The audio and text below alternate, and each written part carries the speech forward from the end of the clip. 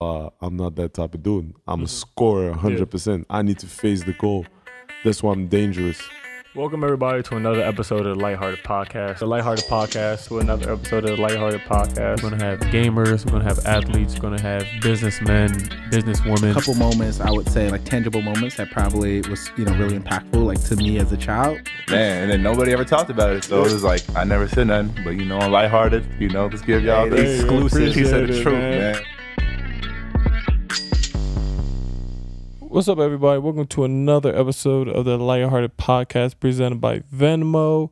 Obviously, I am your host, Josh Hart, and my co-host and brother, and the titles can just keep going, so we'll just go there. I wear a lot of hats, bro. Is here with me, in spirit. So this is actually the last episode of the year.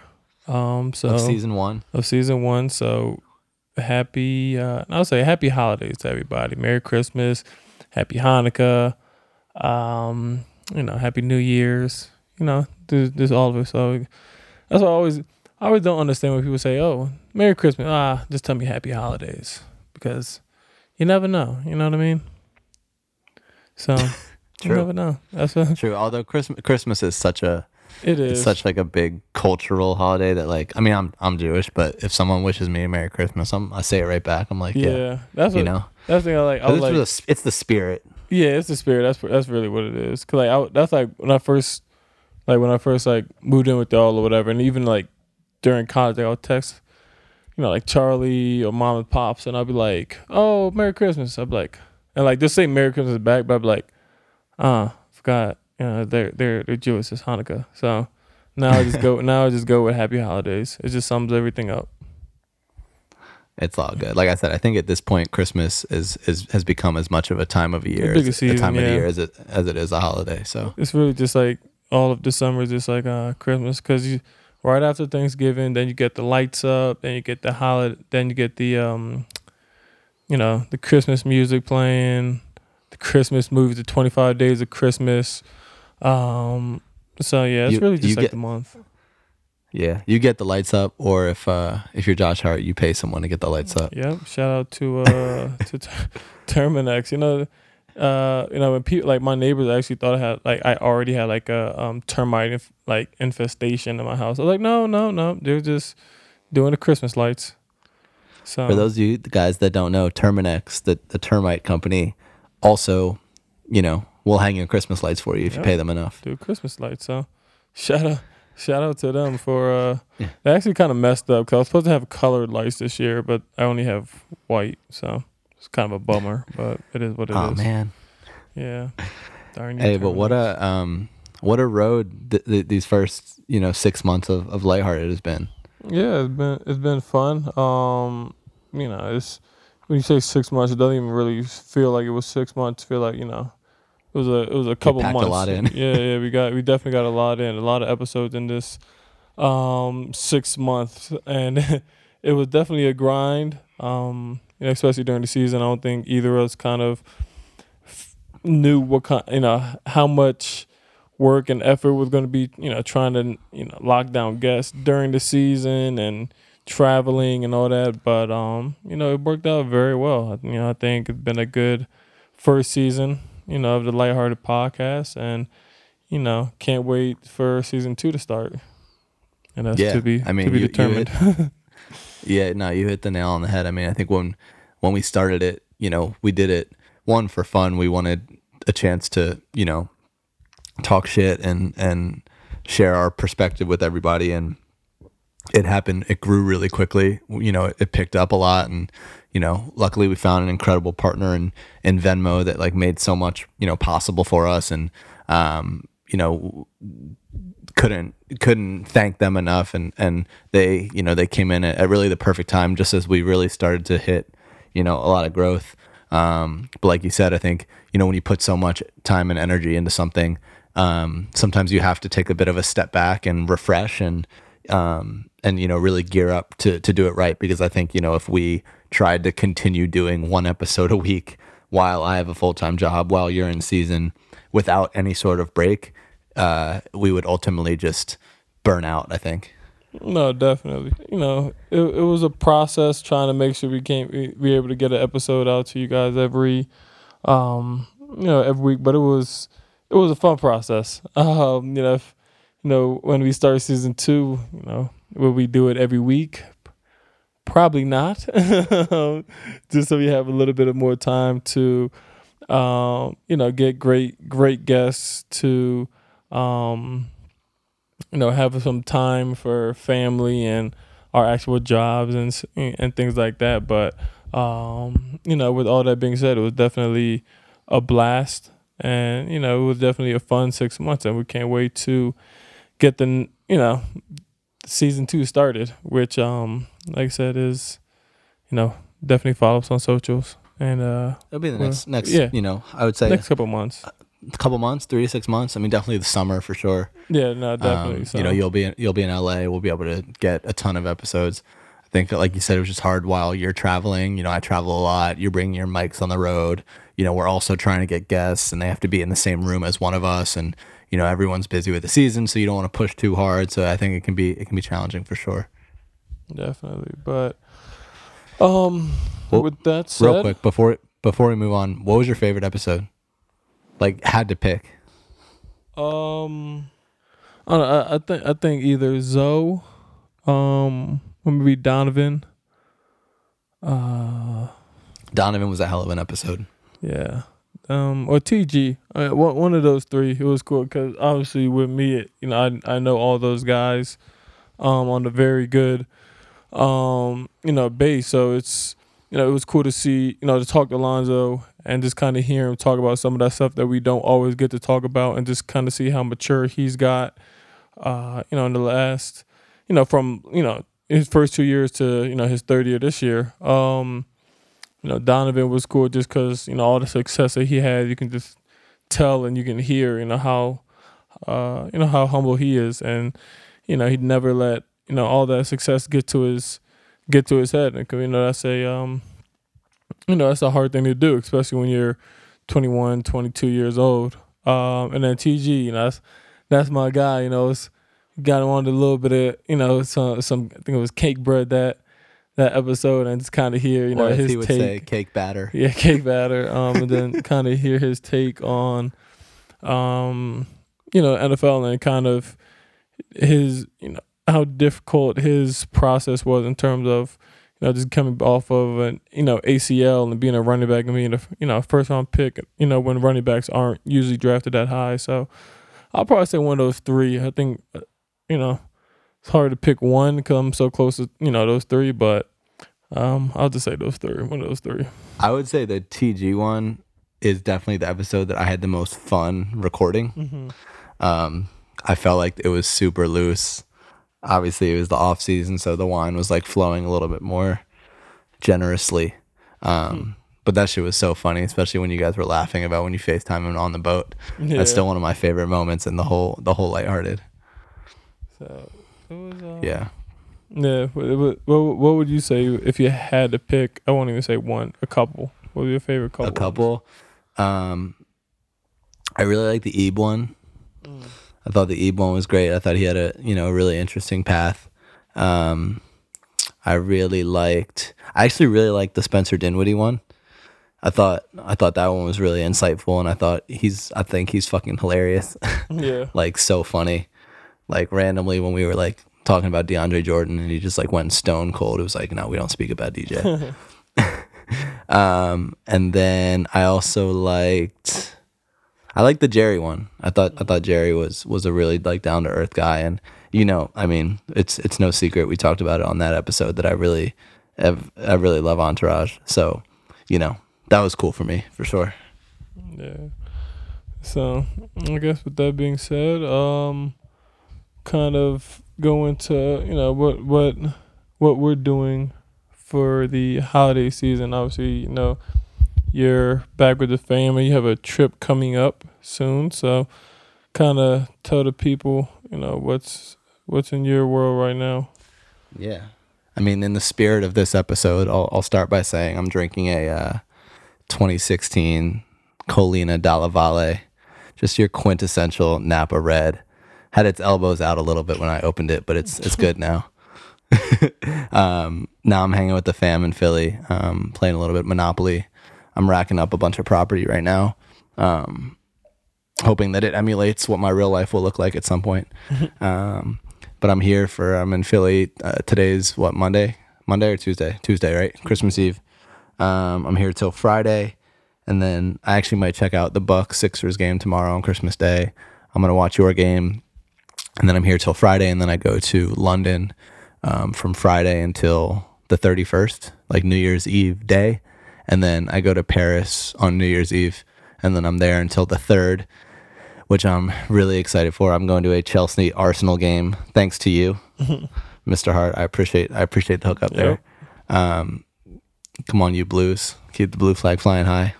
I'm gonna tell Mason and Christian what's up, and then I fly back to LA on the 3rd, direct, 11 hours, so I can make it back for the Lakers Pelicans. It should be a pretty good game. That's my holiday season. What about you? You're in Denver? Yep, in Denver. Sitting in my hotel room. I'm about to put on How the Grinch Stole Christmas, the Jim Carrey edition. Do that, and that's my Christmas Eve night. We had a little holiday party with the families and dad of the organization a little earlier. So that tomorrow, obviously, playing Denver, and then the 20. I'm really just looking forward to the 26th. We get back from this 8 or 9 day road trip that we're on. I get I pick up my puppy. I have my parents are gonna be in town. Shannon will be in town, and then I have Shannon's family's coming in. A day or so after, our family's coming in. Mom's, pops, Charlie coming in a couple days after. So I'll have like a pretty kind of full and packed house. The 26th until whenever everyone leaves. But that's kind of my. That's what you want though. I feel like you especially on like holidays and shit. Like you always want like a packed house. Yeah, I do. I definitely would take a packed house and any day over this quiet hotel room. But yeah, so that's my holiday holiday festivities. I'm a little sad you didn't decide to go with a pit bull, but I am excited to meet your dog. Yeah, Shannon actually sent me a pit bull. She sent me a photo of a little pit bull puppy today. I said, let's get one. Then she said, okay, but we have to take back Apollo. I was like, you know what? I'm good. Definitely pass on that. So, how do you feel? How do you think if King ever comes to visit, how do you feel like he's going to react to Nova and this new male dog having a new home together? It don't matter because it ain't his home. Fair enough. That's Nova and Apollo's crib now. So we'll see, but it'll be fun. It'll be a good, that'll be cool. I just can't wait. I made my my little J Hart Roddy's Instagram page, waiting to upload a photo. It's a sad day when King and Nova no longer share an Instagram. Yeah, that was gonna be a tough one trying to have that. But after, obviously, like living together, that's easy. But then moving, it's like, that's tough. So going on record on the podcast for everybody to hear, can I have King and Nova, and can I make it a King page? Yeah, go ahead, definitely. Cool, because I have a feeling you could get the followers back pretty quickly on a new page. I might have a little bit of trouble. Yeah, I probably can just cause of puppy. Everyone loves seeing puppies, so I definitely have a good jump with that one. So, all right, cool. King's pretty photogenic though. You got to admit. No, definitely photogenic. So we'll see. Hopefully Apollo. I feel like either Apollo's gonna be very photogenic or just gonna be like that one that just looks crazy in the photos. But at least if he does that, it'll be funny. Do you want to do some heart to heart? Mm-hmm. Let's do it. For the final time, we are going to go through and read some of these Venmo questions. Once again, thank you to Venmo for being, an awesome sponsor. This is the first podcast that Venmo has worked with, so thank you for, believing in us and sharing in our vision, and thank you for giving, us a chance to give money away to our listeners, because, it means a lot, and we love our listeners, and, thank you. Yep, definitely special shout out to Venmo. The great partner. Just like you said, being able to give back to our listeners, which is definitely something that we've always wanted to do.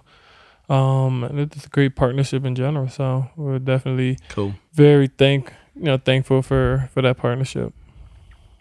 Sean Balorki. Yo, shout out to Sean Balorki. This man's been asking a lot of questions, and I love it. Josh and Matt, what were your guys' favorite NBA playoff series that you remember the most growing up? For me, it was probably, I gotta say, D Wade's 06 finals. Obviously, because D Wade was my favorite player. So that 06 run that he had was crazy to watch. What else was good? Bron and the Celtics.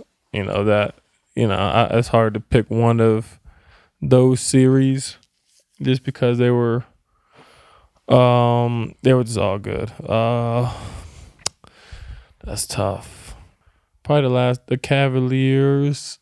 When Cleveland won the first one, I think it was 16. I want to say, that finals with Golden State was crazy. So I was surprised to say one of those three. Yeah, I liked Spurs Heat when Ray Allen hit that corner three as he just stepped back and knew exactly where the line was. And I think that was also the year that Danny Green kind of got off, I think. I forget what year that series was, but it went to 7, right? Yep. That was a great series. That was probably one of my favorites. I know the Mavs had some great Western Conference battles during the Dirk heyday. I'm also a big playoff Rondo guy. If you're not a playoff Rondo fan, I don't like you. Playoff Rondo, that's the guy. Playoff Doe. I actually really liked that Pels Blazers series where the Pels brought the brooms out, and Drew was just cooking. Drew was killing. Doe was having 20 assist games. AD was going off. That was a crazy series. So yeah, that was dope. Connor Smith wants to know, what's the hardest part about balancing NBA player Josh Hart and personal life Josh Hart? I don't know. I'll probably just say, there's always so much personal life Josh Hart can do. Obviously, I'm always on the road. Now is a perfect example. Yeah, now we're on a 8-9 day road trip. It's Christmas Eve. Personal life Josh Hart, I would love to be with my family in the house, relaxing, chilling, just kind of having good family time. But because of NBA Josh Hart, instead of doing that, I'm sitting by myself in a hotel room. So this it's tough, but I can't complain too much. I love basketball. We get compensated very well to play a game. So you're never gonna hear me complain about about that. But sometimes it's tough because you just want to be with family, with loved ones. Yeah. And I think this time next year when you have a little devil child running around the house, you'll probably appreciate the quiet time in the hotel rooms, as KCP would allude to. Yeah, whenever I have, the kids running around the house, I definitely will look at these 8-day road trips. They're totally different. Let's do one more. Let's see. Josh, no lines, same amount of time to get to, and both in the away city that you're playing in. what are you choosing for that fried chicken sandwich? Chick-fil-A or Popeyes? I'm gonna go with Chick-fil-A. Chick-fil-A. I mean, Chick-fil-A is that's the sandwich for me. You know, because you go there. I always get the regular Chick-fil-A sandwich. Get the spicy Chick-fil-A sandwich, the Chick-fil-A sauce. The fries are pretty good. They're not amazing, but they're good. The chocolate shake is fire. I think the chocolate shake puts it over the top. So I'm going with that. I had the Popeyes sandwich once, and it was fire. But I mean, you know, that's the only time I had it because they kept running out. I don't know how you are a restaurant. You just consistently just keep running out of, you know, one of the main attractions that's on the menu. So I don't really understand that. So, you know, they get a negative for that. So I'll probably say Chick-fil-A. I'm gonna throw a wild card in there too. I'm a big Chicken Shack guy. No. Big Chicken Shack guy. Have you given it a chance? I have. It's just not even close to either. Damn. Like if you're gonna sit there and say, "Oh, like I'll go to Shake Shack for a though. burger," without a doubt, Shake Shack has the best burgers on the planet. But I've never had one. see, look, you go. That's like me I only going get the to. Chicken Shack. That's like me going to Popeye or me going to Chick-fil-A and saying, "Yeah, can I get the turkey sandwich?" Like no, like Popeyes, like or Kentucky Fried Chicken. Like you go there and you get like turkey. Like that's essentially what you're doing. Damn. I love the Chicken Shack, bro. I think you need to put some more respect on the Chicken Shack's name. It's solid. It's it's like third, I guess, in chicken sandwiches. Okay, Behind that's not those bad. two. And I only know 3-1, so technically it's in last place. So Well, when you put the Cane's tenders on the sandwich with the fries and the Cane's sauce and the coleslaw all in one, and you eat that, that's pretty fire too. I had it once. It was good. Do you want to give away some money for the last time this year? Yeah, for the last time. So Merry Christmas. This is our last Venmo giveaway. You know, for the season. So shout out to Rachel Arison. Congrats. Bro, we ended the year with the easy pronunciation. I love it. Easy pronunciation. Congrats to Rachel. Merry Christmas. Happy holidays. Don't spend all this money in one place. But if you do, you know what? I kind of wonder. You know, whoever, you know, if we have, you know, for some of our past winners, and Rachel, you're obviously included in this. I would love to see like what did you guys spend like some of the money on? Like, did you get like holiday gifts for somebody? Were you just like, nah, I'm gonna put this in the bank and just save it?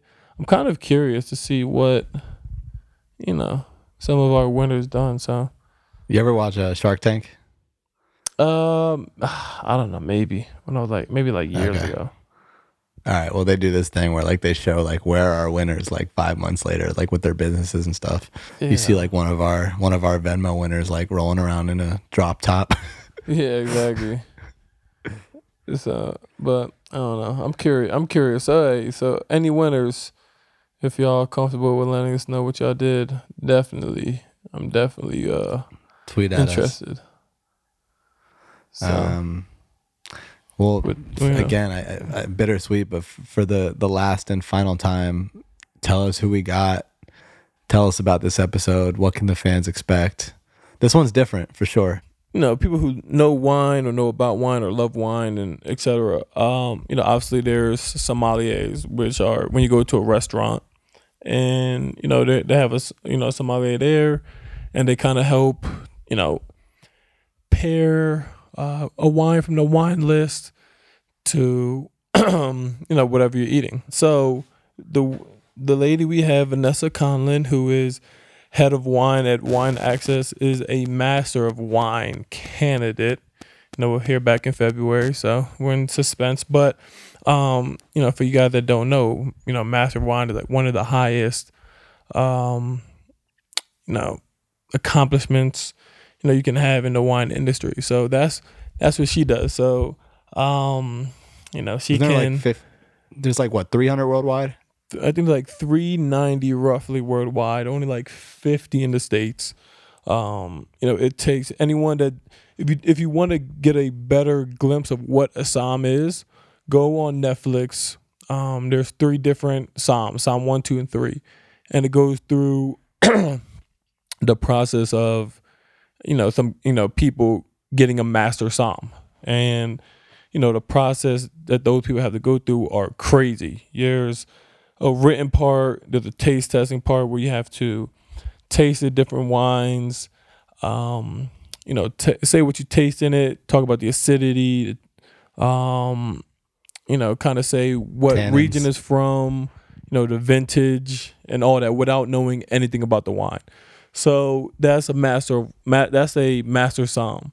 So what she's higher than that. So she had to get that for like the tasting, it's like a 36 different kind of wine, just kind of blind tasting of 36 different wines. So, needless to say, it takes a lot of studying, a lot of knowledge, a lot of time and effort to become a master of wine.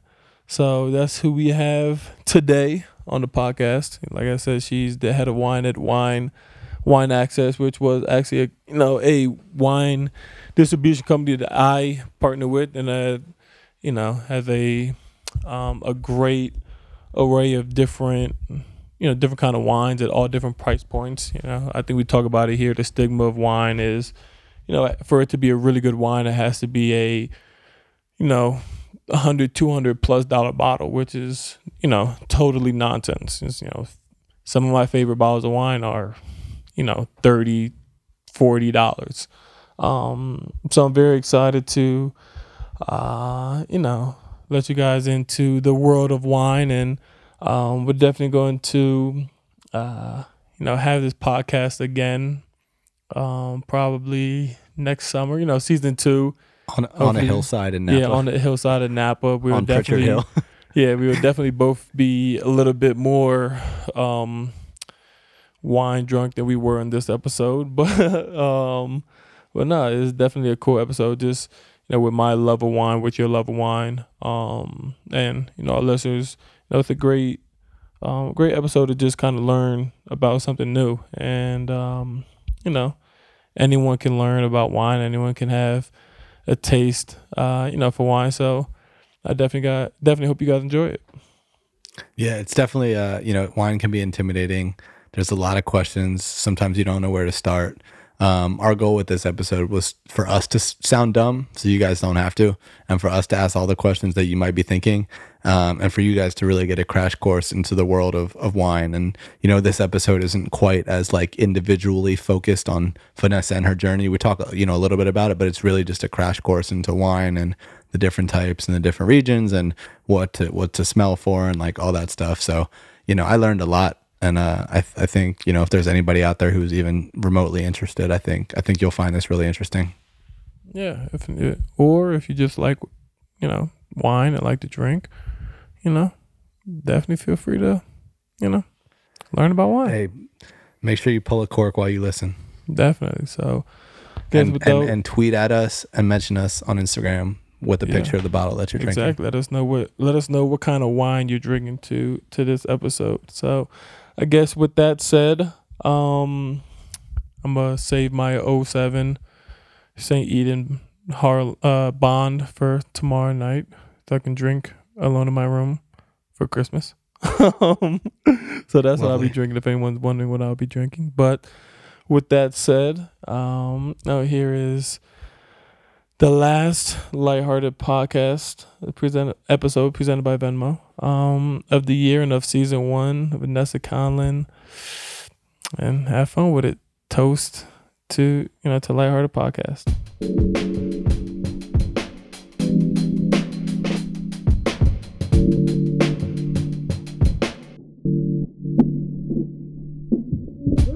What's up, everybody, and welcome to another episode of the Lighthearted Podcast presented by Venmo. I am your host, Josh Hart. My co-host, brother, business person, manager, I'll take whatever it all. you want to say. All of it. Multifaceted, you know. Matt Hume is here. That's And then we have an extraordinary guest. You know, switch it up. You've from really been special. challenging You know, yourself with the adjectives You know, I've lately. been trying. Master of Wine, Vanessa Conlon. So you look at me. I was. You Master of Wine candidate. I get the Master of news Wine in February. candidate. Okay, so, Master of yeah, Wine Knock on so wood. knock on candidate. wood. Yeah, knock on wood. For those of us who don't really know what that is, explain what Master of Wine is. So it's one of the highest credentials you can get in the wine industry. So it's there's in the United States there's only about 55. So hopefully be number 56 in February. So How many globally? globally probably 300 and something. I don't have the exact current figures, but yeah, it's the hardest and the best thing I've ever done. Wow. It was 389 when I googled last night. 389. 389. Thank you. Who is like the sort of like the institute that gives this out? So Is his name Tom? the Institute of the Master Wine. They're based in the UK. Yeah. So it's there's no classes or anything like that. Like basically, the syllabus is like here, just know everything, and you kind of go off and learn it, and then you very broad. show up and take the exam. It's broad. Yeah, I'd say that. I'd say it's broad. Yeah. So kind of tell the people what a SOM is for those that don't know or didn't watch the Netflix documentary 1, 2, or 3. A SOM, just kind of let them know what exactly a SOM is or a Master of Wine is. So, so there's actually two programs. There's the Court of Master Sommeliers and then the Master of Wine, and they're both, equally sort of the highest level you can achieve, but they just have a slightly different focus. So, sommelier is someone who is in charge of the wine list, like the wine director at a restaurant, and there's a service element to the Master Sommelier program because of that. Master of Wine doesn't have any service, so it's sort of geared like, are you pursuing a life in restaurants? Or are you pursuing a life sort of a wine life in another another area? So that's what I did. But you're both expected to know globally kind of really obscure facts about every wine region, producer style, and then obviously be able to blind taste. So when we say blind tasting, we're not actually blindfolded, but just pick up a glass and by what you see, what you smell, what you taste, be able to identify the vintage, the region, the variety or varieties, and how it was made, the quality level. Wow. So.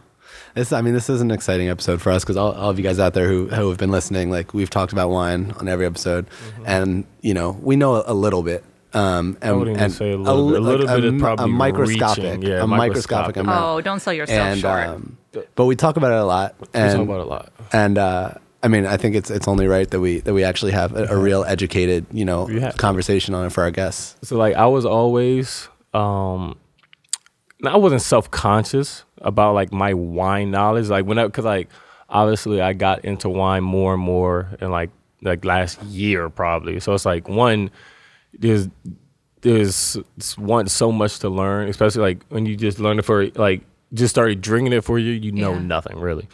So I had dinner with Will Harlan, and he was just telling me about there's 500,000 different wineries or vendors or whatever, and each of them come out with, obviously different vintages, obviously with different years, but different, styles, come out with reds, whites, Merlots, cabs, blends, et cetera, et cetera, et cetera. So it's like, when you think about it that way, so there's like, say there's 500,000 vendors and then, or wineries, whatever. And then each of them come out with like 4 bottles a year. And then like just think of like how many bottles a year that is total. So it's almost impossible to just know everything about it. So I was like, you know what, that makes me feel better. He was like, he was going on. I was like, all right, there's no way. He was like, some people, some masters of wines or some like level 3 Psalms or master Psalms, whatever it is. They argue if like a bottle of wine was like corked or not, like decanted or not. So I'm like, oh wait, if they can argue with that, it makes me feel a little bit better. That's one of the things I love about wine, because you can never know everything. It just makes you realize how much you don't know the more you learn. And I feel, and a lot of it's kind of like personal palate too, because like you could like something that's totally different than me, and like you can have like a favorite wine. I'm like, oh really? Well, my favorite wine is this. So it's like, I feel like I wouldn't say there's never a wrong answer, a wrong choice for like when it comes to wine, but like you have a wide range of or exactly. wide margin of error. Well, another thing I love about Margin wine for is error. that, and I used to be a musician. I was a singer, and Which I learned I find yesterday. I don't know how I just figured by that Google. out. No, but I find that there's a lot of similarities actually with like enjoying wine or tasting wine and like listening to music, because like it's something you enjoy with your senses, and we could be sitting here like listening to the same song or drinking the same bottle, and like I'm gonna experience it differently than you will, and we all might have a different like sensory experience, and they're all going to be different. So I think for people sort of who are new entering the space, like you hear about all of these like incredibly educated people who, smell their wine and can pick up different like fruits in it and stuff. Yeah. And it can be like a little bit intimidating. absolutely, It can be very intimidating. A little bit. Yeah. Yeah. So that's kind of, that was why a big reason why we wanted to bring you on is because like we wanted to like not demystify it, but we want to help like translate and make it a little bit easier for like our listeners to understand. Because we're still in that point, there's people who know less than we do. Well, the most important thing is to just try things, because again, everyone's palate is different, and you can know a lot or you can know a little, but it's just not going to change what you enjoy, right? So like I can, as let's say, using the Master of Wine tasting technique, I can assess the quality level in a wine and sort of take my opinion out of it. But like also as a consumer, I still have personal preferences too. So, the most important thing is really just like drink broadly. Don't be afraid to ask questions, try a lot of things. That's what I love talking with you, because you always have a bunch of questions. And sometimes I'm like, wow, I haven't really thought about that. That's a or very like, nice way to say, yeah, because you're kind of slow with this wine stuff. So you got a lot of questions. no, but So I'm kind of curious. I don't think I ever asked this question to like Assam or MW candidate, MW, whatever it is. But do you think you can be born with that, like with those kind of gifts, or you think you can pick it up? Because like people ask, like, oh, do you, for like basketball players or athletes or business people, something like, oh, I was just born with it. I was just born with like a competitive nature, or I was born with God-given like ability to be like 6'6" and like athletic. And it's like, oh, you'd be good at basketball. 6'6", bro. I'm 6'5". I was just trying to hype it a little bit. Dang. keep it real. Yeah, sheesh. With shoes. But yeah, with shoes, with shoes on, I'll be good at 6'6". Right. But do you think that's something that you can pick up, or is it really like you got it? Because like you have to, like you have like once you smell it and you smell 14 different things, and then like someone asked me, I'm like, what do you smell? I smell grapes. Like that's No, it's a great question. So I think that you can. I think like anything, if you're going to be sort of like the top of your field, if you're going to be in the NBA or you're going to try to be a master som or a master wine, like you do have to have some sort of innate talent. Like this is something that, and I didn't grow up with wine, so I didn't even know that I had this ability to blind taste until I was already, like in my late 20s. But like that's something that I just have a knack for, and I didn't, and then I honed it more. But I think that anyone can get better. And like when I was first starting studying, same thing. I was like, wow, I can think of maybe like 2 things to say about this wine. But these other people are coming up with like 10 descriptors. And I would just go around like the farmer's market and literally like pick up every single thing and just smell it. Because like I grew up with stuff like my mother was a terrible cook. And we had like 3 meals that we would rotate during the week. So I didn't have a really like broad sensory experience for like different fruits or vegetables or flowers or spices. But that's something you can definitely do. Like just go in your kitchen cabinet and like open up all your spices and just start to smell and get a sense memory. So yes, you can definitely get better. I think to be at the top, like I could practice my whole life. I'm never going to be able to play basketball. Yeah, I think it's some sort of combination. It's a combination, yeah. But it doesn't mean you can't enjoy it. Totally. Yeah. So if someone has like a really refined palate and they're able to taste different wine and understand, is it generally the same for food? Like, does that mean that they can pick up flavors and like different foods really well too? They say people are like super tasters who just have that ability. Now, I'll say though, like for me, blind tasting, a lot of part of the exam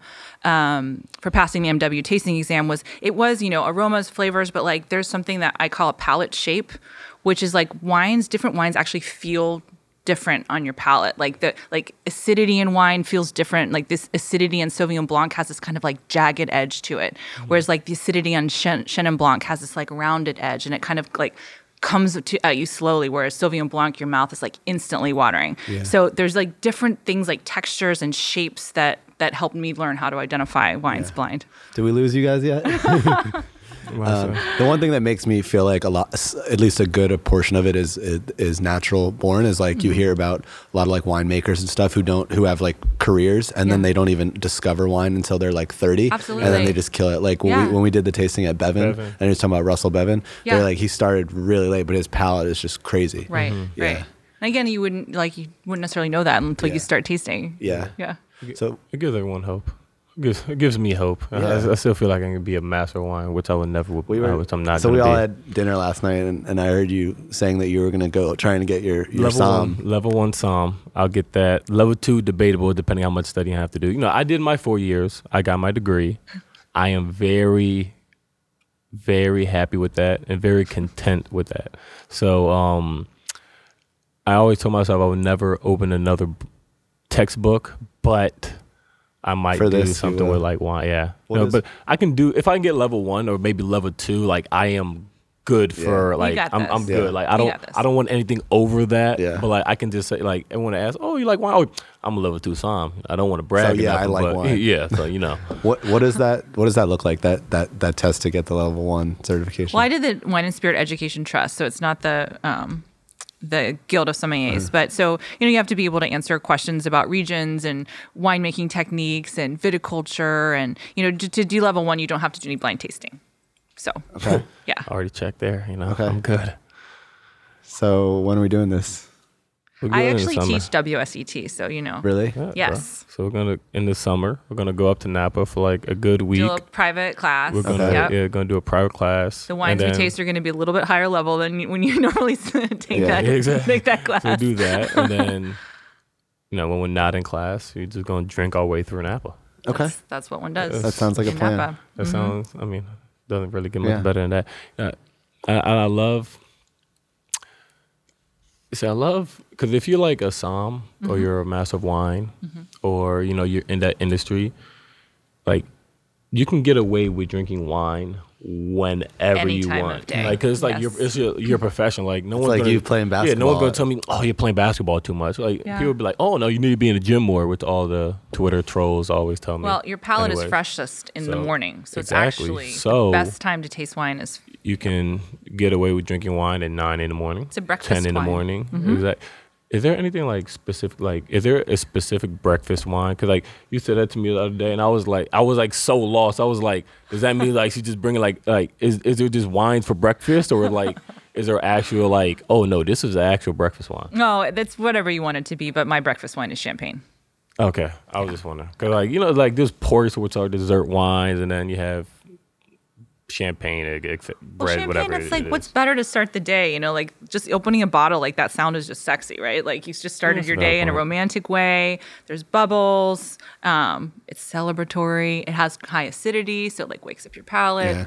And your palate's fresh in the morning, and champagne is like generally thought of as like what you want to start kind of like a meal with tasting wise. So I it's actually like to double. start a meal and end a meal with it because you start it like it primes your palate, like your mouth's watering, and at the end of the meal you're kind of like tired. You've had all these different flavors, and so it's like a really clean way just to end the meal. Nice. So I'm sure a lot of people that watch, or listening are not level 1 Somms or level 2 Somms. I feel like most of them drink wine because they like the taste of wine, Right. and that's about it. Keeps me in business. So, exactly. So let's just like start with like I'm just trying to like get into the different. Obviously, there's whites and there's reds, but then there's a broad spectrum of each, whatever.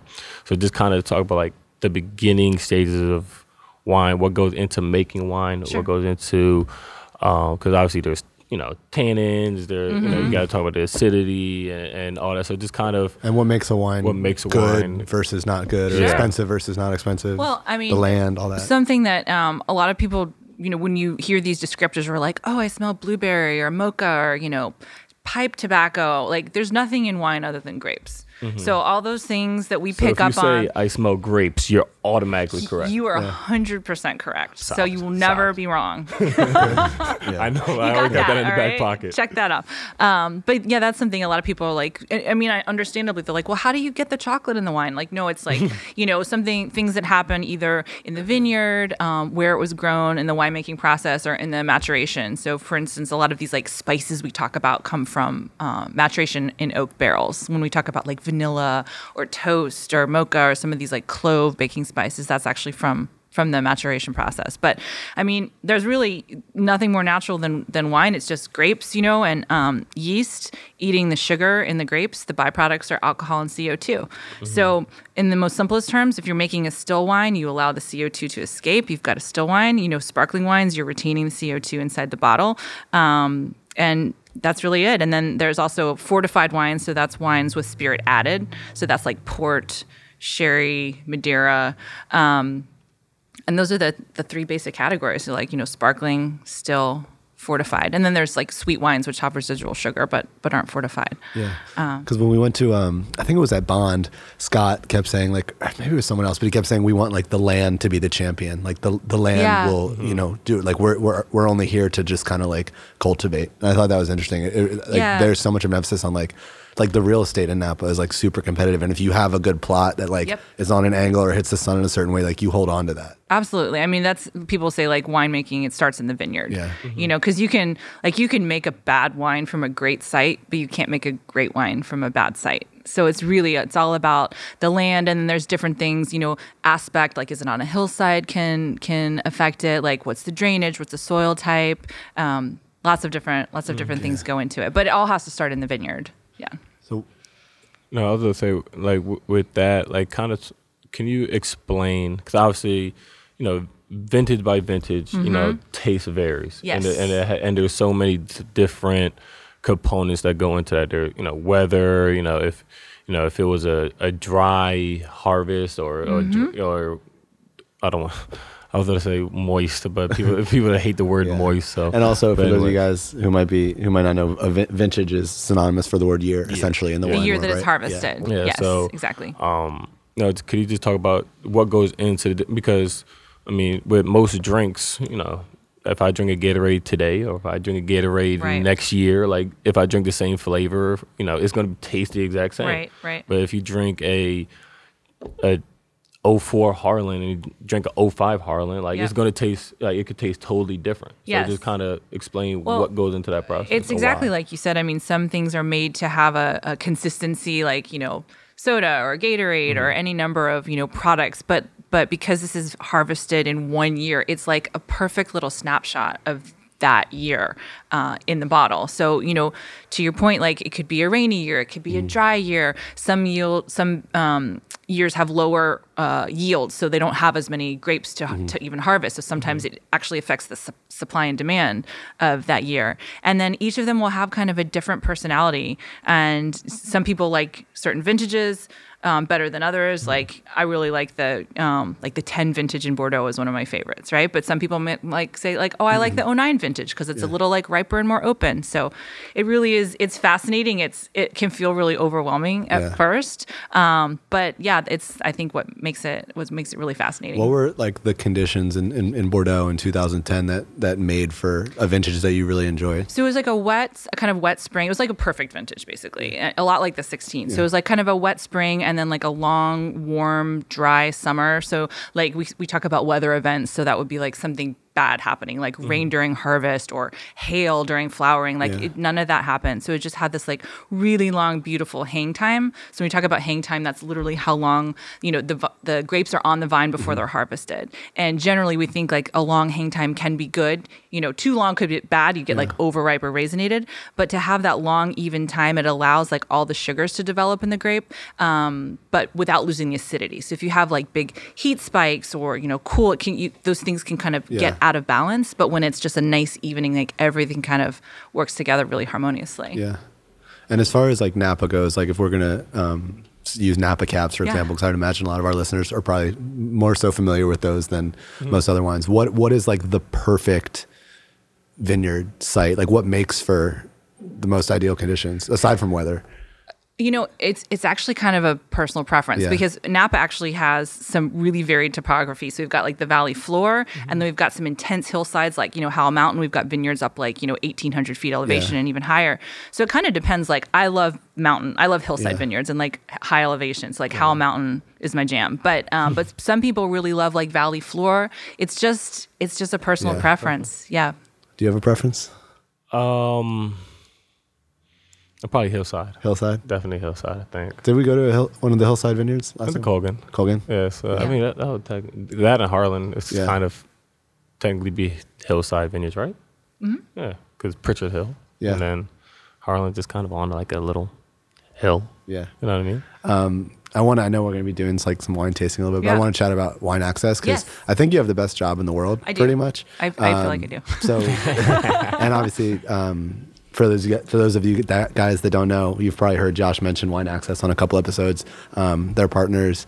What is Wine Access and what do you do there? Because it looks incredible. Thank you. Yeah. So I'm the head of wine for Wine Access, and Wine Access is a national e-com direct-to-consumer wine retailer. So we have members in 44 states, and my job is to lead a team of people who go out. We like scour the world for the best wines that we can find, and then we write about them. So essentially, our job is to connect people in place through wine. So we're talking to the winemakers, we're meeting with the vintners, we're going to the vineyards, and then writing all original content about like what we really love about that wine, describing it. We write all of our own tasting notes. So every single wine that we offer for sale is something that we've tasted and approved.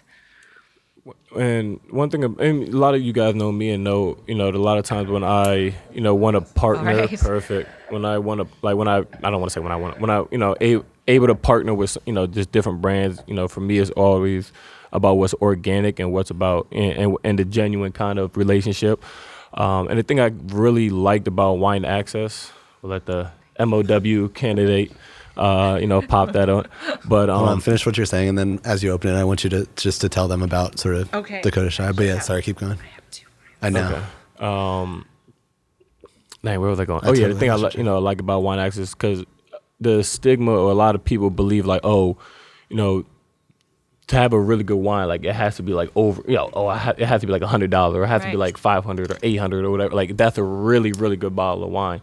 But you guys don't, push those. Like you go on Wine Access and there's a $25 Bordeaux that you guys you rave about. Sure. So just like that's one thing why I talk, and it's also kind of to tell the people like it's, a bottle of wine doesn't have to be 3 figures, doesn't have to be 4 figures to be really good. You can have a $25 bottle of wine. It could be one of your best wines you ever had. So. Right. No, we offer all price points. So like $12.99 up to $2,000, whatever whatever you want. We've got it. But I think like my job is really to be an advocate for the consumer. Yeah. So we're taking the fear, the guesswork out of like, oh, am I going to like this? Am I not going to like it? Because I taste everything. We write about it. I'll tell you exactly. And so you can read it and say like, oh, that sounds like something I'd like, or that isn't something I'd like, but we've got something for you if it's not that. And then we actually we call them like the Nordstrom of customer service. So it's also shopping. I mean, people. Shopping online is like what everyone does now, but I think like people are still getting used to buying wine that way because you can't taste it. But we have a like no questions asked. Like if you were like, hey, I just don't like this, we're like, no problem. You have a credit on your account, so. Yeah, I like how you guys send like a little insert with all of the wine too, because like for someone like me, and I would imagine other people listening who don't really know much about wine, like I'm getting this bottle, but then I'm also getting this piece of paper that tells me like where it's from, how long to decant it for, what temperature to keep it at, what you should pair it with, to taste, in terms what to of pair it food. with. Right. And you do all of that? My team, your team and I does do all that. that? Yes. Yeah, we do that together. Yeah. It's pretty dope. Yeah. So what do we have here? Okay, so I brought today. So it's a half bottle of 2017 vintage. The winery is called Dakota Shy. It's Cabernet Sauvignon, and I wanted to feature this because it has a really. Here, I should be pouring while I'm talking. Really unique story. So Todd Newman is the founder of this winery, and he, like me, did not grow up in a wine family. So he's from South Dakota. And came out to Napa like one year just to like work in a restaurant called Martini House, which is now closed, sadly, up in St. Helena, and just like make tip money. Yeah. And so he said he was like, working in the restaurant, and he would overhear these people talking about like, making wine or like being in the vineyards. And he's like, oh, I'm a farm boy. Like I didn't realize that like so much about wine is actually like farming. It's not all like this glamorous, And he thought, I want to learn about that. I want to do that. And so he like saved his tip money for years and founded this winery called Dakota Shy. Wow, so, that's it. I feel like you hear not a lot of stories like that, but stories where people go to Napa, like kind of like to chase a dream, really, and like and end up Could I take a time out of this? Could we cheers? I want to drink this. Well, Vanessa, tell us, what we should be kind of looking for and the notes and stuff like that. So this is still pretty youthful wine. So Yeah. I get when we talk about tasting wine, there's primary, which is literally like the variety. Secondary would be the winemaking, and tertiary would be the maturation. So this is still pretty youthful. So I'm just getting like primary and secondary. So I get a lot of like red and black fruit, like black cherry. I'm just so happy. I'm like, yes, this is the moment I've been waiting for. Like black cherry, blackberry. There's like a little red currant in there too. And then I do get, you remember we were talking before about oak. You get that kind of spice. You get that sort of like clove vanilla spice to it. That's because this was spent some time in new French oak barrels. I So that's thought the they were new barrels, not old barrels. Yeah. You can smell it. You can pick that up. And then I think you asked about tannin earlier, and we didn't talk about it. But so tannins are basically what gives red wine the color, the structure. It differentiates it from white wines. So white wines are generally pressed off the skins and fermented, but red wines are fermented on the skins. And tannin is actually, it's not really a taste. They can have kind of a sensory perception as sometimes as taste, but it's really a tactile sensation. It's like even just after one sip, like my mouth feels a little dry. Yeah. It's almost like if you drink a cup of really strong black tea without any milk in it, and it kind of sucks the moisture out of your mouth. That's the tannins, because tannins will attach to proteins. So literally it's like attaching to the proteins, like on your tongue. Okay. But that's also why red wines traditionally pair well with something like a steak, because it can kind of cut through the protein, and they kind of marry together and soften. And then having like a lot of tannins, is that characteristic of cabs in particular, or is it more so just like this one? Cab is a fairly high tannin variety. I mean, you can do things again like with longer hang time in the vineyard, or like certain things you do in the winery. You can soften them or allow them to be more intense, but it's a fairly high tannin variety. It's a Bordeaux variety, Cabernet Sauvignon. So Josh is a big Bordeaux guy. I knew that. As you know. I love Bordeaux. And for those of you guys that don't know too, so as head of wine at Wine Access, Josh pretty much has Vanessa on speed dial and probably texts her I get 10 a lot times a day asking about It's different funny. wines. It's usually late at night. Definitely. Like, how many bottles in are? Make it sound like I'm just sitting No in my home judgment. drinking a bottle of wine by myself. But no, I'll text her just random stuff. Oh, when should I open this? How long should I decant this? I'm at a restaurant. I love it. I'll take a picture of the wine list. Whoa, which one should I get? I'm getting this kind of food. What do you think pairs well with it? I remember we were randomly at like a Spanish restaurant, and you just texted her a picture of the wine list. And she's like, I'll get this. I'll get that one. Yeah. And I was happy. like, It wasn't even the most expensive. I was like, oh, wow, yeah. Yeah, it was a Mencia. Yeah. So talk about, because obviously there's different regions. There's Napa. And if you like Pinots, Oregon's a big Pinot spot. But then there's also, there's France, there's Bordeaux, there's Burgundy, there's Chapata Pop, whatever. That one I don't know how to say. There's I like your version Rhones. better. Then Italy, there's just so many different wine regions and all that. Could you just give like a quick rundown on what makes the wines from those regions different? Obviously like Burgundy. There's like Pinots, like left bank Bordeaux, the cab based blend. Right bank is like a more low based blend. Like just kind of talk about. Yeah. Well, I'm plugging this. Like, I'm trying to get this level one time in, man. Well, so certain varieties. When I say a variety, that means like the grape. So there's Cabernet Sauvignon, there's Pinot Noir, and certain varieties just grow better in different climates. So, for instance, Pinot Noir likes a bit of a cooler climate, whereas Cabernet Sauvignon likes a bit of a warmer climate. So, when we're talking about, let's say, like even Napa and Sonoma, you'll see more Pinot Noir close to the coast in Sonoma, where you'll see more like Cabernet in Napa because it's further inland. So really, that's a very basic way to think of it, but just certain varieties just thrive in different climates. And then, generally you don't want a site that's like too hot or too cold. So you can have in the middle, you can have like continental climates or Mediterranean climate, et cetera, which are going to be slightly different. But generally, you're not looking for really, really extreme climates for the cultivation of wine grapes. Yeah. I have a random question. So I love random questions. In the tech industry, there's a lot of cities that, may not be thought of as like powerhouses like San Francisco or LA or New York, but are like, Austin, for example, is like very much on the come up. Are there any like regions or places in the world that have not like traditionally been thought of as like very respectable wine places, but are like have a high trajectory right now? Absolutely. Yeah. I mean, again, like they kind of have to have a little natural something there in terms of like the site. But like I just tried a wine from the Canary Islands the other day. We're gonna offer it on Wine Access. But I mean, that's, you think you know everything about wine, and then I had to learn like the name of 2 new varieties that I'd never heard of. You know, and I've spent years of my life devoted to this industry. So definitely, like you'll find stuff like that. Or even like things like the Sierra foothills, which are, you know, a lot of winemakers from Napa, because Napa is essentially planted out. Like there's no more, unless you buy it from someone else, you can't just go plant a vineyard anymore, because it's the agricultural preserve protects that. So a lot of winemakers who are like, wow, I really want to do something different, and there's nothing else I can plant here. Like they're going to some of these other regions like that. So, because I know the wine we had last night, it was like the Rothschild family kind of partnered with a winery in Chile, or opened one in Chile. Yes, Almaviva. Exactly.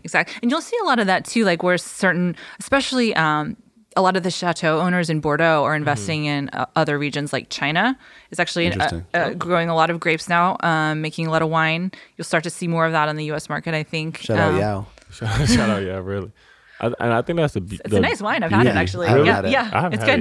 It's very good. I think that's kind of the beauty of wine, just because like there's, like I say, there's so much to learn. But like, you know, a lot of profession, it's just kind of like things are set in stone. Like it's just kind of like the same thing every day, or same thing, you know, 5 years from now, 10 years from now. But like wine, there's new vineyards popping up every day. There's a different style. There's just, you know, there's so much new things that come to, like you said, you're a master wine. You've been, or a master wine candidate. I thought we're not going to jinx it. Yeah, not going to jinx it. But you've been, you know, working with wine all your life. But now you just, you know, Canary Islands just popped up, and you're like, oh wow, like I never did any, like never heard of this, never tried this, but now I want to, you know, now I'm trying it. Yeah. So I think that's kind of like the beauty of it, because like no matter what, there's always something popping up. Like, I might make a, I don't know, winery in Cuba one day, and people are like, oh wow, you know, a Cuban winery. You know what I mean? Well, I think like too, like your guys' partnership is particularly cool and like innovative on both sides, because you know, for an NBA player are expressing, you know, a ton of interest in red wine, and you guys, you know, understand how fused these two cultures are becoming. Yeah, absolutely. So I want to hear from your perspective, like red wine has kind of been like sweeping the league. And I've said this on past episodes, but I think if you look at like team planes like 10 to 15 years ago, dudes were like whiling out drinking Henny, Ciroc and Henny. But now it's like, you know, people are like passing around a nice red. So talk about like, you know, wine culture within the NBA and what it means for like teams and stuff. It's cool, and I think that's a reason why you see a lot of like younger guys kind of getting into wine. Like myself, I'm 24, about to be 25, and I'm like, you know, I like wine, and I go to Napa. People see me, I'm like the youngest guy there, and people like, they're just like so happy that like someone like my age like has like this fascination about wine, and so like, everyone's kind of like, they be helping me out. They be like, oh yeah, no, try this, or oh da da da da da. So it's kind of to my benefit. But I think, you know, you have certain guys that really drove, like Kevin Love, LeBron, Rondo loves wine, Jimmy Butler, JJ Redick. You know, a lot of those guys really love wine. But you see that kind of starting to trickle down. Like even on my team, like I love wine, JJ Redick loves wine. Like we'll bring wine on the plane, and you know, E'Twaun Moore is starting to like wine more and more. You know, Zoe would drink a little bit of wine. You know, Drew not so much. Frank, you know, K. Rich, and like they're like ask questions like, oh, what kind of wine is this, and all that. So it's so like, what are those conversations like if you're like opening up a bottle on the plane? A lot dumber than what it is now. Because instead of a master wine candidate teaching, you have me that's trying to like explain wine, and I sound like a master of wine when I'm talking to these guys. I sound like I'm the man. But it's just like really just basic stuff, you know, just, oh, where is this from? It's not like, oh, what do you taste? It's just like, oh, like, you know, what should I look for? Like, is this like high alcohol content? You know, because we gotta, you know, sometimes we have to drive home, so we can't drink too much. It's just maybe like glass or so. But it's just kind of like those kind of wine, you know, what makes this wine different than, you know, what makes this Napa wine different than this Left Bank Bordeaux wine and stuff like that. So that's the best way to learn. Is to start talking about it like that. Start talking about it, and I feel like that's kind of why, you know, wine is getting to be so big, because you guys, you know, really huge guys, and like I said, Bron, Jimmy Butler, all that, Kevin Love, but they also post about it and then it gives other guys intrigued about it because those are, role models and leaders in the game. So guys younger than them, because like, oh, they're doing that, and some want to be just like them, and some kind of just copy everything they do. So it just keeps trickling down, and so there's more fascination about wine, and now it just keeps going because younger guys are starting to get into it, even younger than normally, and it just keeps going and keep going. So it's and that's it's really what it's cool. meant to do is Exactly. like bring people together, inspire conversation. It's meant to be a social thing. I mean, except for you when you're drinking alone late at night. late at night.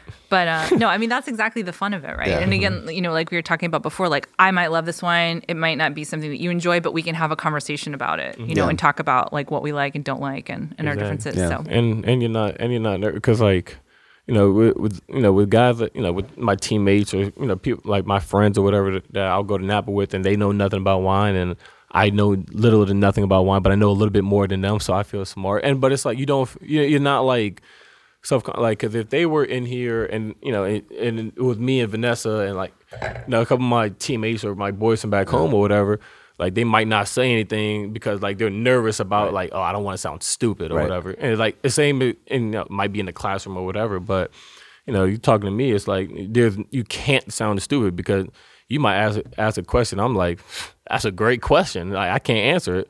So I think that's part of it. So it's like there's so much room to learn about that kind of thing. But like what you're talking about though is something that I feel really passionate about, is like sort of taking this fear out of it. It's something like, again, I used to be an opera singer, and people have all this like, oh, I don't know how to enjoy it. I need to like know something before I even walk in the door. And I think that's similar with wine, and I really love to just like get people excited about wine. Like, don't be afraid to like just like say what you're tasting and smelling, and that's again like what we try to do at Wine Access is like, I'm gonna taste everything for you. Like, don't be afraid. Like, I'm gonna tell you everything I think. You may not agree with me, but like I'm gonna lay it out there. You know. I want to give ourselves enough time to to try something else because special bottle. Vanessa has a surprise for you. Which means you're gonna have to. You and I are gonna have to do down the hatch with this. So. Say no more. I beat you. Ha. All right. Dang, I was just gonna say. I just had one valid point, but I wanted to say I forgot what it was gonna be. I happen to know. My favorite. This is your my favorite. This is my favorite producer, my right? favorite Left Bank Bordeaux. Yes, from Pauillac.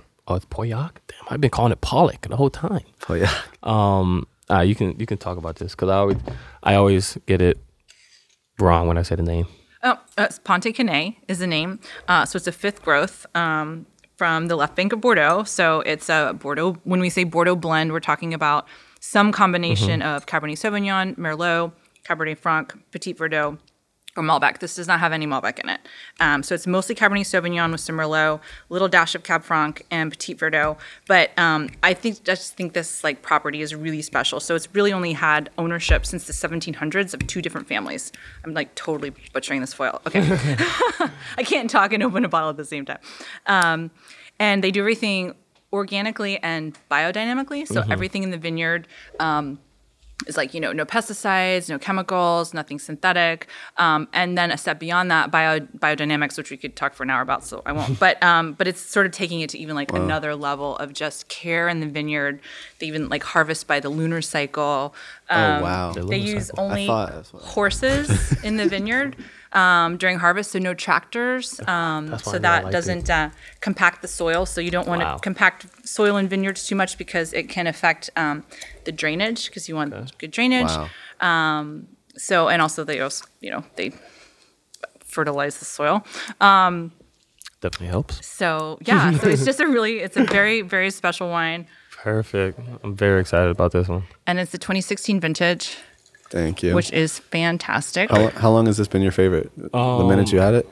Yeah, probably because like I always said I wanted to try to conquer Napa Valley first, but then I went to a wine opening for the 2017 vintage for Jordan Winery, and they kind of fucked that all up really, because I was like, I'm only having Napa, da da da da da. So they brought, my birth year, me and Kyle Kuzma there. So our birth year is 95. So they brought a 95 Chateau Pinchon Baron. Did I say it right? Pinchon Baron, yeah. Yes. Beautiful. Rolled and off your tongue. they had that. And I was like, yo, this is fire. Like, this is way better. I think way better than Napa Cabs. And then this was like probably the second Bordeaux that I had, and I was just like, yo, I love this. It's one of my favorites. And this is like, it's infanticide to be opening this right now. Like, it's so young, this 2016, but it's still so beautiful. Yeah. Ideally, like, perfect world. When would a bottle like this be opened? I mean, it depends Like on the 2030? it depends on the producer, Yeah. right? But I think this could, I mean, easily 20, 30 years. Yeah. Could you can you let it go too long? Absolutely. When's for this particular bottle, the Chateau Punta Cana 2016? What's like the latest that? You know, I couldn't predict, Yeah. honestly. At this stage, it's so youthful, but I Yeah. mean, the quality's there that indicates it's going to age for a really long time. Yeah. But I think, like, that's probably one of the questions they get asked more than anything is, like, when should I open this particular bottle? And part of it depends on, like, what do you like? Yeah. You know, some people like their wines really primary and, like, fruit forward. And some people like it sort of, like, older, tertiary, more savory. I have a former boss at a winery in Napa, and I literally he never opened a single bottle that he didn't say it was too youthful. Even things that I was like, this wine is gone. Like, this is so past. He was like, no, it's too youthful. So, that funny. was just his palate, you know? Because Greg Popovich, who's one of the coaches in the NBA, coaches the Spurs, he has like an incredible collection. Yeah. And I've heard he has like Rothschilds from like the 50s and the 60s, and I'm like, are those even still drinkable? Oh, absolutely. Yeah, 100%. Absolutely. I mean, again, it also depends on how it's stored. Because Yeah. if you're really serious about collecting, you have to, you know, store the wine properly. Yeah. But yeah, absolutely. Speaking of storing the wine properly, you got a cellar on the I way. hear Have you've a got cellar a on the way. cellar. My man is replacing his Soon. pantry Yep. with a cellar. Yep. Wine over food. Yeah, wine over food. I got some bigger shelves that I can use for the pantry. Yeah. Vanessa, sorry, I just wanted to get her quick. Oh, yeah. What should we be picking up here? Okay, so again, this is Cabernet Sauvignon dominant. So a lot of the stuff I picked up on in the cab from Dakota Shy, which is that kind of like black currant, black cherry note to it. To me, this has a little bit more savoriness to it as well. It has that like kind of like forest flory note to it, like kind of like a crushed rock sort of minerality. And this to me has this almost like cigar box note and like pencil shavings, which can be a marker That's for what we were looking for. can be a marker That's what I figured. for Bordeaux and for me particularly Pauillac. But Pauillac tends to be like a very elegant region. I just think it's really beautiful. The tannins to me feel different on this. Again, the tannins are just that tactile sensation. Where like on this, they were definitely like big tannins, but they're kind of lush and round. And this, they're kind of like fine grain and pixelated. Yeah. Again, that's like, you know, I know your eyes were probably glazing over before when I'm like, but that's the palette shape. Like it You just had me at pencil shavings. feels differently. But I think we've also said this story on the podcast, but we were at Bond and we did a tasting with Scott over there. And He's awesome. He was incredible. Yeah. It was like one of the coolest like wine experiences Go ahead, say I've your ever favorite had. statement. You know, you already I know what I'm know gonna it. say. Go And we ahead. get to like he had the five different Bond wines. It was like Vicina, Saint Eden, I forget the other three. Pluribus. Wait, did you say you said Saint Eden, Pluribus, Vicina. Sisyphus. Don't get this wrong. I can't remember. Okay. Well, he set up all five in order from like I would say I guess like lightest to like heaviest. Yeah. And then we're getting to like the end, and he was like, "Yeah, this one's essentially an iron fist with a velvet glove, Steel fist. steel fist and with a velvet glove." Yeah. And like It hits you, but not too hard. But like not too Yeah. hard. And Something I was like like, that. it sounded like when he said it sounded like crazy, but then I was like, oh, I know exactly what you mean. Yeah. Yeah. So the way that you guys describe wine is really cool. Yeah. So unfortunately, I'm gonna have to jet in a couple minutes. But one thing I did want to have you answer, and I'm sure a lot of people are curious about it, because like especially when you first get into wine, you see like, oh, like say this bottle, this bottle might be a 99 point on wine access or wine advocate, but it might be like a 95 with Jeb Dunham, Right? Duncan. Yeah, Dunnick. I feel like I'm getting that wrong every time. Or like 97 on Rob Park or whatever. And a lot of times people get wrapped up in Scores. the scores, and people got to just kind of quickly talk about that, because one is personal preference. Like, Rob Parker might have a different palate than you do, and so it's like Rob Parker might have that like a 97, but you're like, oh, it might be this is 99. This is so good to me. So it's kind of one, talk about like not getting wrapped up in those scores, because it could be a palate that's totally different than yours. Yep. but just kind of talk about that. It's a great question. And I mean, you already answered part of it for me, which is that I think it can be useful, particularly when you're just getting into wine. If you find a critic that like your palate aligns with it, if you say like, hey, he is rating this type of wine really highly, I like this type of wine, then you could probably safely follow that person's recommendations and you'll find wines that you like. But I mean, ultimately, I love for people to just be empowered with what they're tasting, because, we were talking about music earlier. Like, I don't think we would like go see a concert and you'd put like a numerical score on it. Yeah. Right. And I think it's the same thing. Like, this is like an art form, and we're all going to experience it differently. So I tend to not look at scores. And what's funny too is sometimes you'll look and they'll give it like a low score, and then you read what they actually write about it, and it's like, this is the best wine I tasted from the vintage, and so sometimes just like, this doesn't make any sense, so they can be useful, but I think ultimately, like, I like to empower people to make their own decisions. I know you're gonna kill me. I have one last question. Do you ever feel like, not to mention names, do you feel like certain wineries or winemakers will look at the critics, understand their palate, and understand what they tend to rate highly, and then just make a wine to essentially score? Absolutely. Yeah. Yes. Yeah. I think it used to happen. It used to happen more frequently with a certain publication. I think people actually changed their winemaking to receive a higher score from this particular critic. But I think you also see like consumers are starting to care less about scores. Yeah. And so I think that that's changing, but for sure. I mean, it's still a business in the end, right? I won't lie. Like, a high score can help sell wine, and if you're a winery, you can't blame them for trying to go for it. Yeah. So, all right, cool. This is fun. Yeah, this was take us I feel out. like I could talk to you guys all day, especially Yeah, now I've had a glass of wine and feel real chatty. Don't get us wrong. In the summer, we're going to be in Napa when we're doing this class, on and we're the gonna, hillside. Yeah, we're going to have a nice, beautiful background behind us, and we're going to sit there and chop it up for like an hour and a half. Going to try different wines. Only an hour and a half? Well, it's Napa. It's like the good life. couple hours, Slow 3 or 4 hours. We down. might do an hour and a half for the camera thing. We cut that off, then we can say whatever we want. You know what I mean? Okay, I'm in. Yeah.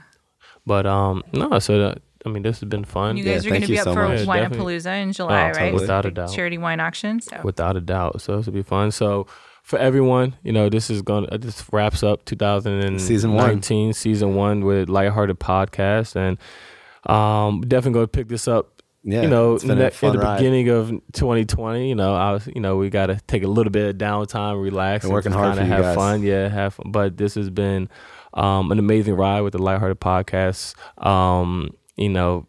Fans, and it's been fun for us to kind of talk about different people's stories and every walk of life, and it kind of came fun. full circle with a wine episode too, because we kind of that was kind of an I don't think identity. it's We better started than in the this. off season and we were drinking more We were wine on the drinking pod wine, than we do now because you're in season, but it came full circle. Yeah, so I think it's been good. So Cool. cheers. Final Thank you so cheers. much Thank for you, having Vanessa. me. Cheers. Thank you.